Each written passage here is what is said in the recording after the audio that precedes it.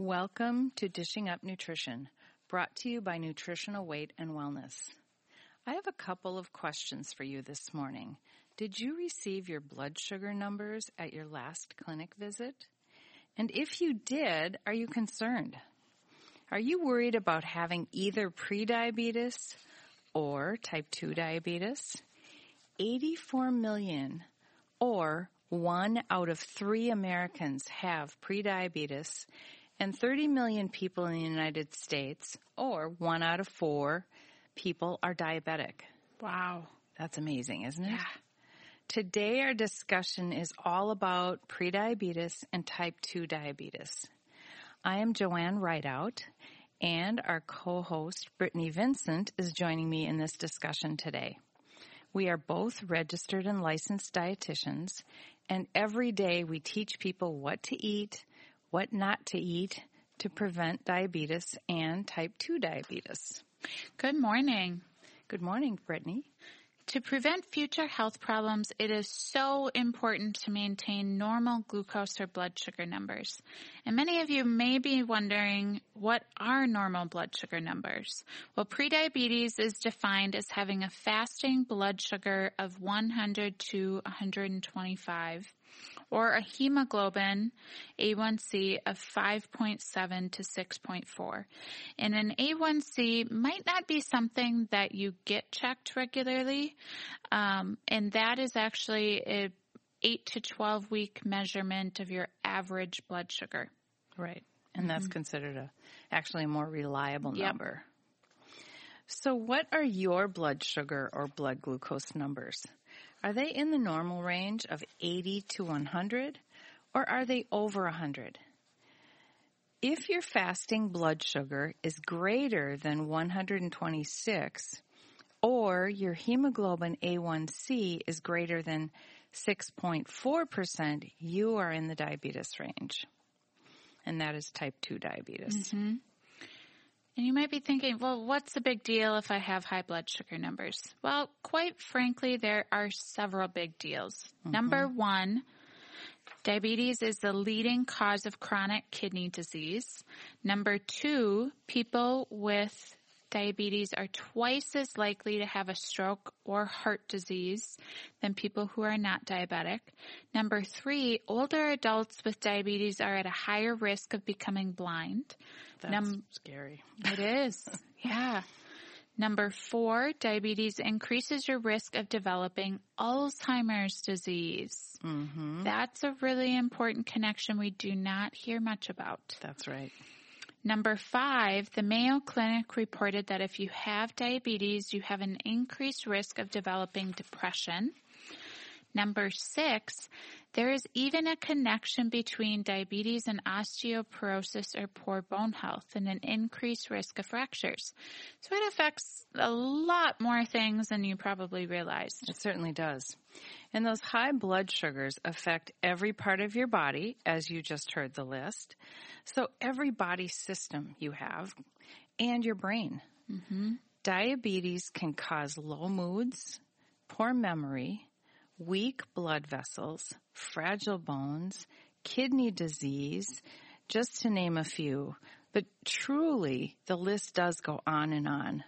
The bottom line, keeping your blood glucose numbers in the normal range of 80 to 100 is critical to maintaining good health and avoiding the potential risks that Brittany just mentioned.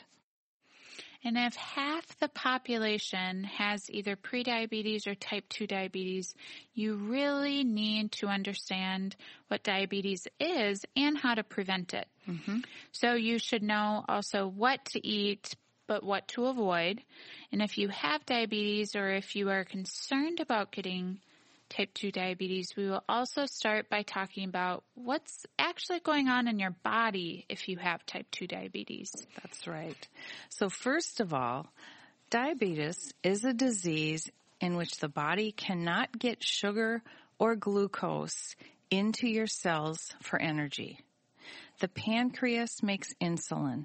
So insulin is a hormone that helps deliver glucose to your cells. And we know your body needs a certain amount of glucose for energy, But those high glucose levels, greater than 126, that falls into the diabetes level, type 2 diabetes level, and can cause the health problems that Brittany talked about earlier, the kidney disease, heart disease, depression, Alzheimer's, many, many more. And as a dietitian, I frequently have clients tell me, my mother has diabetes, my grandmother had diabetes, so they often think it's a genetic problem. And yes, genetics can play a role in getting diabetes, but the truth is our lifestyle habits actually play the biggest role in whether or not we get type 2 diabetes. Those poor lifestyle habits can lead to insulin resistance, which is the most common cause of type 2 diabetes. So here's a question that we are asked time and time again. What causes insulin resistance? What does it even mean to be insulin resistant? Well, if we look at the sugar consumption in the United States from 200 years ago to our present day, I think you can figure out the answer. So here's a very eye-opening fact. In the past 200 years, we have gone from eating only 2 pounds of sugar per person each year to eating 152 pounds of sugar per person each year. Wow, think about that for a minute. That's amazing. So 200 years ago, people ate 2 pounds of sugar a year per person, and today it's 152 pounds, which is an increase of about 3 pounds per week. So I think you'd agree with us that the increase in consumption of sugar in the past 200 years is just absolutely staggering. Mm-hmm. So back to the cause of insulin resistance. As Joanne was mentioning, our pancreas produces insulin to transport the glucose into our cells. However, when we have excess sugar or glucose in our bloodstream, our cell receptors, those insulin receptors, will become blocked or congested. You can think of it as. And when this happens, the ability of our cells to absorb all that sugar or glucose is reduced.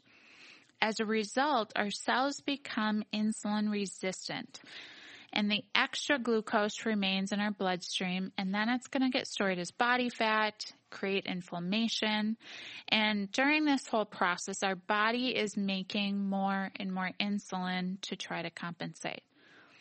So simply put, we all need to understand that excess sugar or glucose damages our kidneys, our eyes, our hearing, our heart, and our brain. And high blood sugar levels can actually cause brain cells to die. Wow. Lots of risk factors you're talking about there. And on average, people in the United States are eating nearly 42.5 teaspoons of sugar per person per day. Whereas the American Heart Association recommends women eat only 6 teaspoons of added sugar per day and 9 teaspoons of added sugar daily for men. So that's quite a big difference. We remind our listeners of this quite often because it's important. People are overeating up to 36.5 teaspoons of sugar each and every day. And where are we getting all that sugar from? Well, we find it in the form of candy bars at the grocery checkout, coffee lattes, mochas at the coffee shop, oversized blueberry muffins.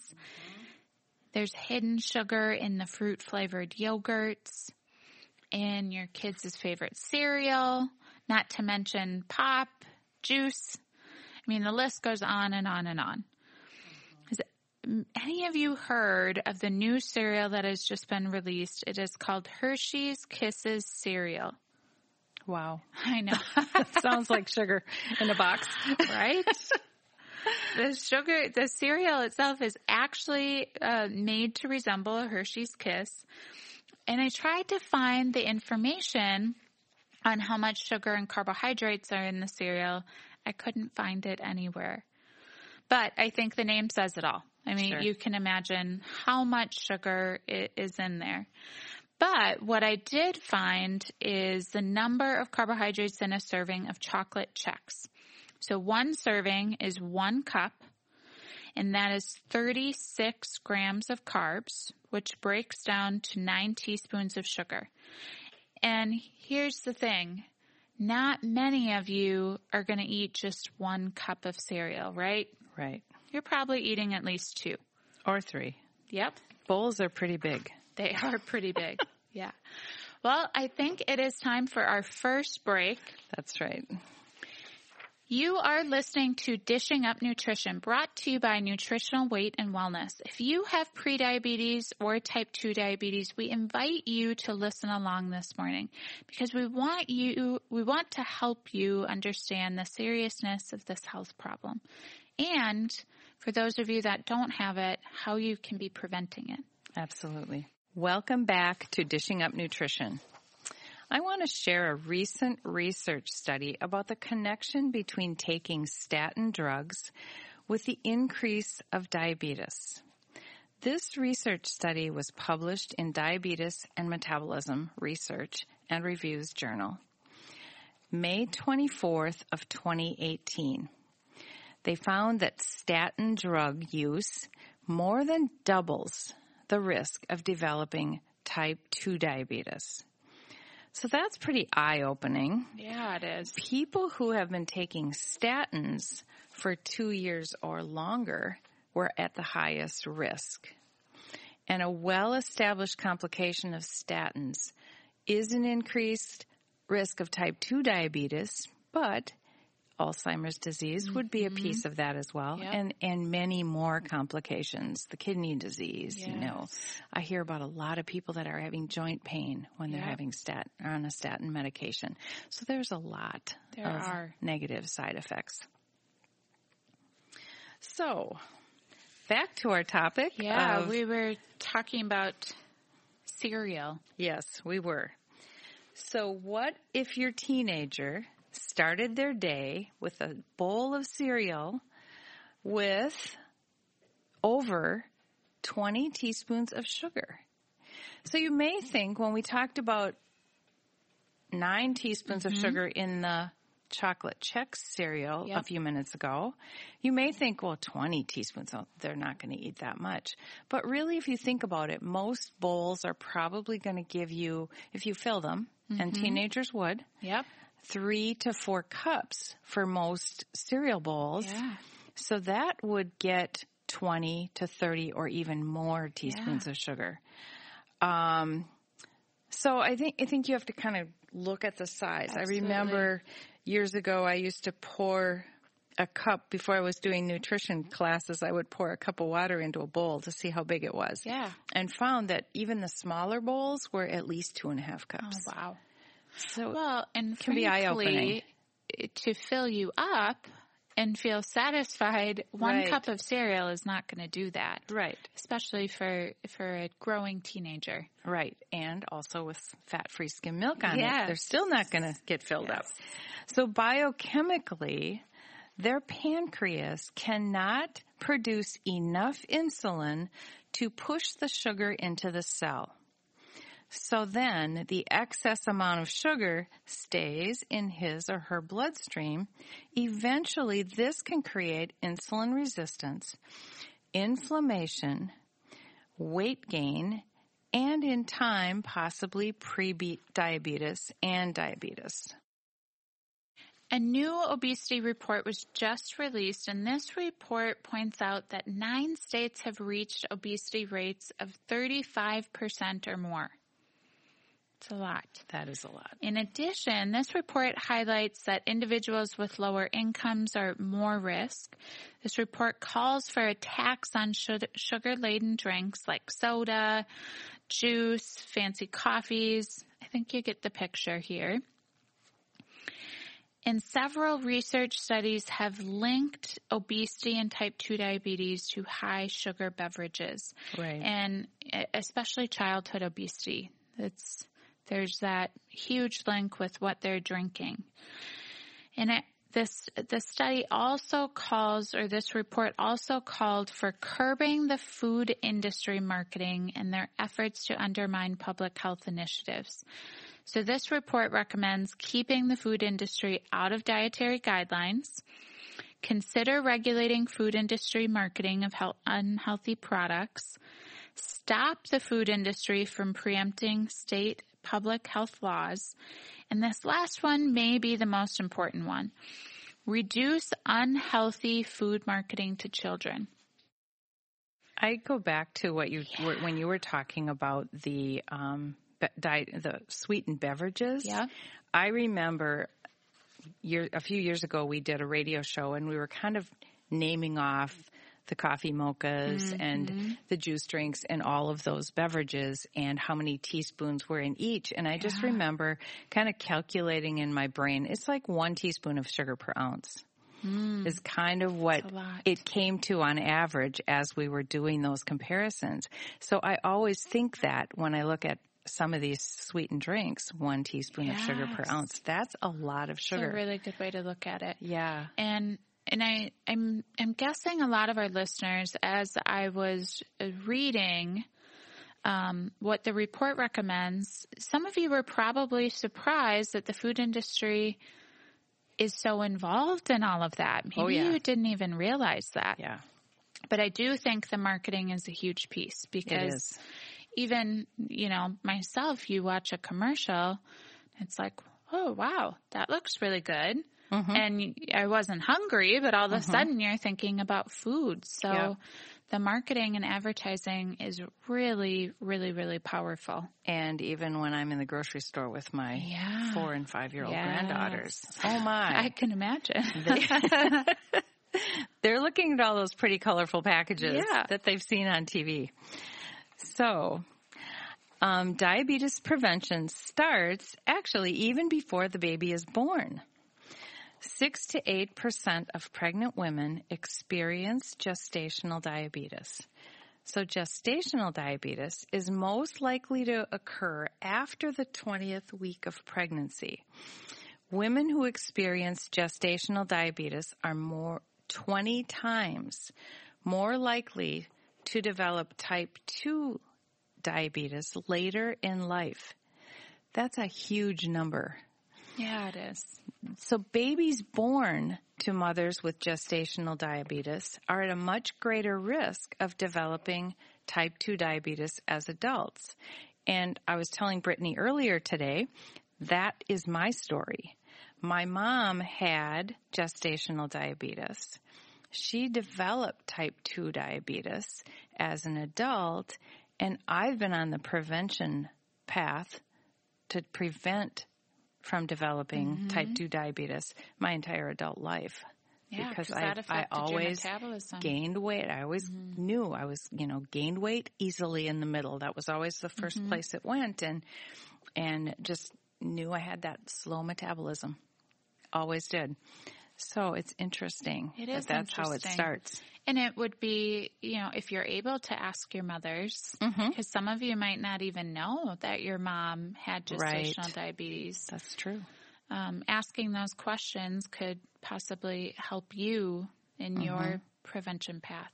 Right. We had a special guest a couple months ago on the radio, Judith Finlayson, author of You Are What Your Grandparents Ate. And she pointed out that research has found that African Americans are almost twice as likely to develop diabetes as Caucasians. The same research also found that African Americans are more likely to experience greater disability from diabetes-related complications such as amputations, blindness, kidney failure, stroke, and heart disease. Wow. Those are staggering numbers, aren't they? So how do you go about controlling or preventing diabetes? The recommendation that has always been first and foremost from medical professionals is lose weight by cutting back on food intake, and they always talk about calories, and increasing physical activity. And As a dietitian with over 30 years of experience, and after working with people wanting to lose weight and prevent diabetes, I believe that recommendation to lose weight by cutting back on your food intake and increasing physical activity actually makes people feel guilty and frustrated when they aren't able to do it. So it's very disheartening when I hear that message time and time again. Yeah. And that advice often comes from the doctor. And as a result, many of them lose hope. Because once a person has insulin resistance, they have a slow metabolism. It makes weight very difficult to lose. Mm-hmm. And already, many of those people are already eating smaller portions. They've already tried that. So for people with insulin resistance, it's exasperating to focus on the number on the scale and never see it drop. They become discouraged, and many people just give up. Afterwards, they may binge on their favorite go-to food, like a chocolatey dessert or a large bowl of popcorn and a Coke. So yeah, we see it a lot. We do. And so you have a slow metabolism from insulin resistance, and then all of that dieting. Mm-hmm. I mean, it takes a long time to get your metabolism back to working in a healthy way. Exactly. Yeah. Well, it is time for our second break already. You are listening to Dishing Up Nutrition. Our topic today is concerned about prediabetes and diabetes. And as always, we have some interesting information to share with you. As you may have gathered while listening to our show today, prediabetes and type 2 diabetes are such serious health conditions. I suggest you make an appointment with one of our nutritional weight and wellness dietitians or nutritionists who will help to get your blood sugar numbers and A1C back to that normal range. And I find that many of my clients with diabetes have really intense cravings and hunger. So they need weekly or biweekly support until they have reduced their insulin resistance. And this could take 6 months. This could take a year. But know that with that support, it can happen. Welcome back to Dishing Up Nutrition. You may be wondering, does eating real food help prevent diabetes? I have an evaluation from a client who took our nutritional weight and wellness program a year ago from January to April. So you can hear it from someone other than myself. On her evaluation, she said, I had been meaning to take this program, and then I was diagnosed with type 2 diabetes. What were her results after taking the Nutritional Weight and Wellness program? I lost 1 pant size. All of my lab numbers are down significantly. My hemoglobin A1C is in the normal range, and my cholesterol is under 200. Oh, that is wonderful. Those are great changes, aren't they? My doctor wanted to know what I did. My blood pressure is 111/66 now, and I'm off all of my diabetes meds. My doctor was so impressed and now recommends the Nutritional Weight and Wellness program. That's a great success story, isn't it? Cool. And the last part, I want to point that out again. You said she is off of all of her diabetes medication. Yes. And I think that when a lot of people get put on those medications, they just assume, or maybe they're told, they're going to be on them for the rest of their life. Mm-hmm. And that does not have to be the case at all. So that can be really motivating, I think, for a lot of people to be able to get off of those medications. Absolutely. It does. So at Nutritional Weight and Wellness, we take a different approach to all of this. We support a different kind of measurement for controlling or preventing diabetes. We encourage our clients to get a blood sugar monitor, glucometer, if you don't already have one, and measure their blood sugar level when they get up in the morning. before they eat and also after they eat a meal or snack. And by doing this, with different meals and foods, you're going to see what impact those have on your blood sugar. And when my clients can visually see their blood sugar level going up or down because of what they have chosen to eat, if they decide they're going to have a Subway sandwich and they see their blood sugar going over 200, right, that's going to have a huge impact to actually see that data, I think. So then they're finally making that connection between what they're eating and their blood sugar level. And we know to prevent diabetes and lose weight, it is all about maintaining a normal blood sugar level. And that blood sugar, we talk about it a lot in regards to other types of health conditions too, in our other shows. So even if you're not concerned about type 2 diabetes, it's still really, really important to maintain a healthy blood sugar. Right. I had a new client yesterday that I was working with, and he had a background in science. And he said, at the end of our meeting, he said, I'm going to consider this a research project. Yes. So then I said, well, if you want to do some research, get a blood sugar glucometer and test your blood sugar before you eat, and then 1 hour after and 2 hours after eating certain carbohydrates. I said, that's one way to tell what your body tolerates and what it does not. So kind of interesting. It is interesting. And I think if you do think of that as a research project or an experiment on your own body, people are interested in trying that. Right. And then again, you have that data, and it allows you to just eat what's best for your individual body. That's good. So if you are sitting down to watch the Super Bowl, what do you bring out to munch on? All kinds of things people don't want to talk about, right? Exactly. But if you bring a bowl of chips out to munch on, we know that a small bag of chips contains 15 chips. That breaks down to 4 teaspoons of sugar. But who stops at the end of 15 chips if you have a big bowl out in front of you? So do you stop at 15, or can you? Or are you a person who starts with 1 chip and cannot stop eating until the whole bowl is gone? What do you think about putting out a vegetable tray with a great homemade dip?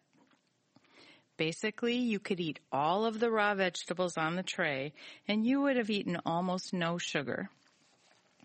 In addition, that healthy fat, the sour cream there, helps to stabilize your blood sugar because that's the fat component. Yep. The one little change in your Super Bowl snacks could save you 5 to 10 teaspoons of sugar in your body, or way more than that. And your blood sugar level would remain normal throughout the entire day. So the fat component, we talk about healthy fat a lot on our shows, but I don't think a lot of people understand the connection of the impact it has on our blood sugar. So having that healthy fat, like Joanne mentioned, the sour cream, or if it's full-fat cream cheese, butter, nuts, olives, that helps to reduce the impact that the carbohydrates have on your blood sugar.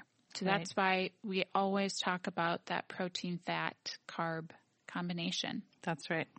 And many human studies indicate a low-carb diet can improve some of the markers of diabetes. And a moderate low-carb diet, such as the Weight and Wellness Plan, consists of about 100 grams of carbohydrates a day, about 100 grams of protein a day, and 6 to 7 tablespoons of beneficial fat. When you eliminate the processed carbs and eat vegetable carbs along with the 12 to 14 ounces of protein, 6 to 7 tablespoons of that healthy fat, you're going to be reducing your risk of developing type 2 diabetes. And then the beautiful thing is your cravings almost always will go away. Right. For most people, their cravings just go away and they feel satisfied. Right. And we hear that all the time when we're teaching classes. Yeah. You know, by week 2 or week 3 of our class series, they're already saying, my cravings are almost gone. Yeah, it happens quickly. Yeah. It does. And then the food tastes delicious.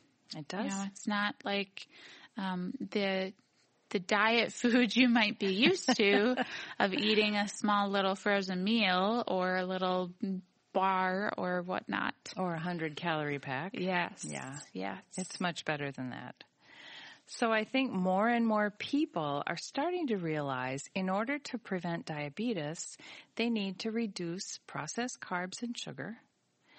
And then those elevated blood sugar leads to inflammation in the bloodstream. So that inflammation in the bloodstream actually, that's things like high blood pressure, high cholesterol, and a lot of the inflammation we talk about, joint pain. So in reality, sugar's becoming toxic if the cells can't use it. Mm-hmm. So what is causing elevated blood sugar? Generally, processed carbs and sugar, and quite often those sugars come from the beverages that we're drinking, those sugary beverages. And I think, too, with the beverages, we're even less aware of what we're consuming, you know, because it's not necessarily filling us up. It's very mindless. And those beverages are habitual for a lot of people. They are. So I would really assess what kind of fluids you're taking in on a daily basis. And, you know, if you're drinking pop or soda, what do you like about that? What is it about that? Right. You know, reflecting on that might help you to find an alternative. Right. And I remember when I quit drinking diet soda or even regular soda, you know, I really didn't do that much. But I remember thinking to myself, this is not even quenching my thirst. Yeah. And I would just go find water. So it was a really easy transition. I know it can be hard for some people, but when you think about, is it quenching my thirst? And it really isn't. No, it's not. No. And then a lot of people, even those that were drinking multiple cans a day, once they, you know, try it months later, they say, oh, that was gross. That didn't even taste good. Mm-hmm. That's right. So, well, I think it's time for our last break. It is. You are listening to Dishing Up Nutrition, and throughout today's show, we told you what not to eat for diabetes prevention, and now we're going to tell you what to eat. So here's an idea for breakfast. You could have 2 scrambled eggs, spinach, sliced up red peppers, cherry tomatoes, cook that in butter, a slice of 100% rye bread, or you could have part of a sweet potato, put butter or peanut butter on that rye bread. And rye bread specifically, we talk about that because it contains a nutrient that helps to balance your blood sugar, actually. So that breakfast I just listed is a fabulous balanced breakfast so that you should see your blood sugar in that normal range. And a satisfying snack that you could enjoy is half a cup of full-fat cottage cheese, a few sliced strawberries, and some sliced almonds on top. Sounds good. Yeah, very satisfying. And we'll be right back. Welcome back to Dishing Up Nutrition. Eating a nourishing bowl of soup is a real favorite of mine for lunch, especially this time of year. I encourage you to make our hamburger soup recipe with grass-fed ground beef, a variety of vegetables, and butter for your healthy fat. So instead of those saltine crackers you used to eat with soup, try having some celery with some almond butter or peanut butter. So 1.5 to 2 cups of this soup will keep your blood sugar balanced and warm you up on a cold winter's day. That truly is one of my favorite recipes. It is very good. It is. The hamburger soup recipe is on our website at weightandwellness.com. But I was thinking about, as I talked about hamburger soup, I have made it quite a few times recently, but a couple other favorite soups that I have are our chili recipe. It's one of my favorites. And another one is the chicken and wild rice soup recipe. All three of those recipes I really enjoy, and in order to not get too sick of one of them, I rotate them. So I usually make a batch of soup every weekend, so that whatever soup I'm making, I have that soup for lunch every day during the week, and it keeps me on track with my food. So it always keeps me prepared and on top of this process. So that's can be really helpful. Wonderful habit to develop. Yeah, and they don't take that long to make. They don't at all. And you throw the ingredients in the crock pot or the Instant Pot, and then you walk away. So that's pretty simple. Yeah. Great ideas. And, before the break, we were talking about, following a low to moderate carb diet helps to maintain your blood sugar and prevent diabetes. And so we said 100 grams of carbohydrates. So I just want to point out, not all carbs are created equal, right? Right. So if you're having 100 grams of carbohydrates a day, but it's coming from cereal and bread and chips, that's very different and has a very different impact on your blood sugar than if you're eating 100 grams from sweet potatoes and squash and berries and lots of vegetables. So trying to remember that. And we're not encouraging you to necessarily be counting everything. We want you to be focusing on that quality of food is what's most important. Right. And then also pairing it with the protein. Yep. Having at least, a couple ounces of protein if you're having a snack, and 3 to 4 ounces if you're having a meal, along with some good healthy fat, some dip for those vegetables, or peanut butter or almond butter with the celery. Those are good examples. Yeah. And, I'm sure a lot of you listeners know that a piece of coconut cream pie has sugar in it. That's no surprise. Right. But most people don't eat pie every single day or even every week. But what about French fries? Those are a weakness of mine.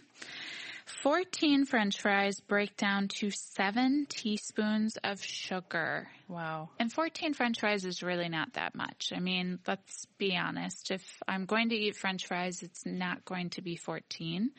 It'll be more than that. Sure. Right? And what else is in those French fries?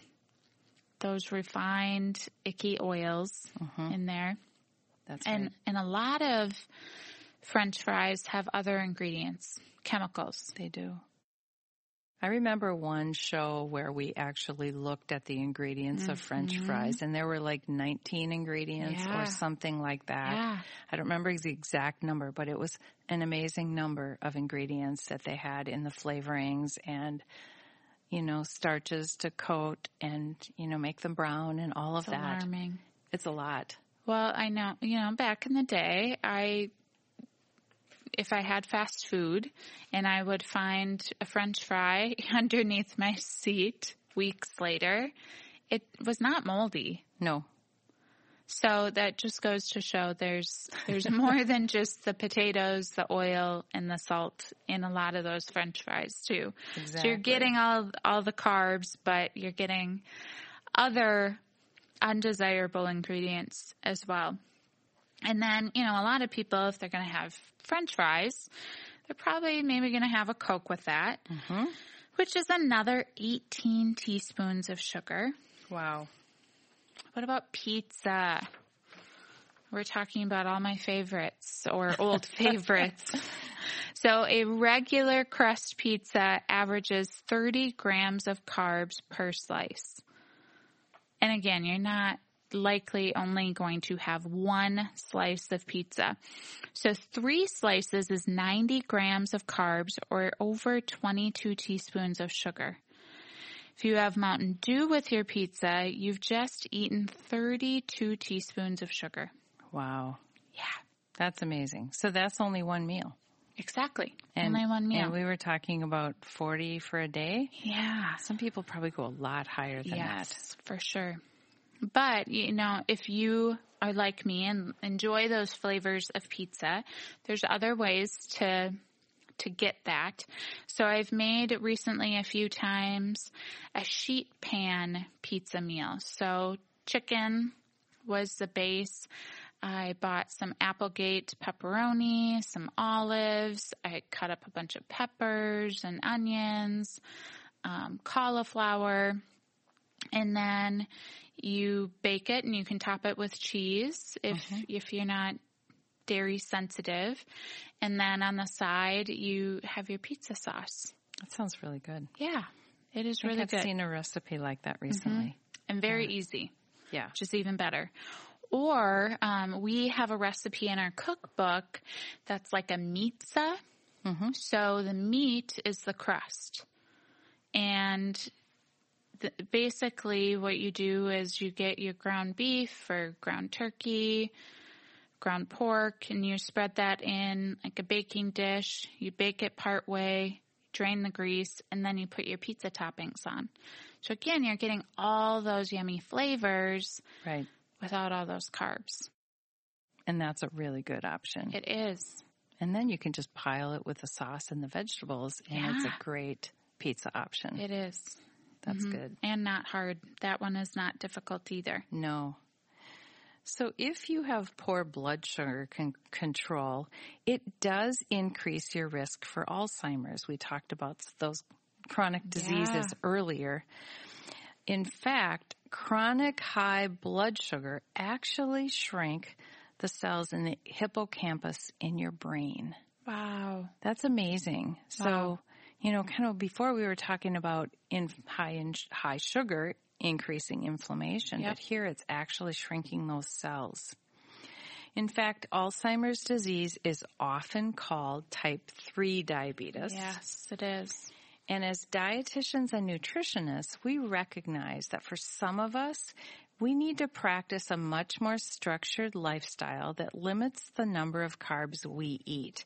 And I know I'm one of those people. I gain weight very easily. I very much have to be very careful about how many carbs I'm taking in. Yeah.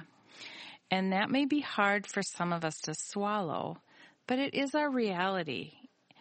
And a question I ask my clients, are you willing to limit your carb consumption to about 100 grams a day to avoid type 2 diabetes?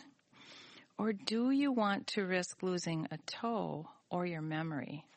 So that is a choice you do have control over.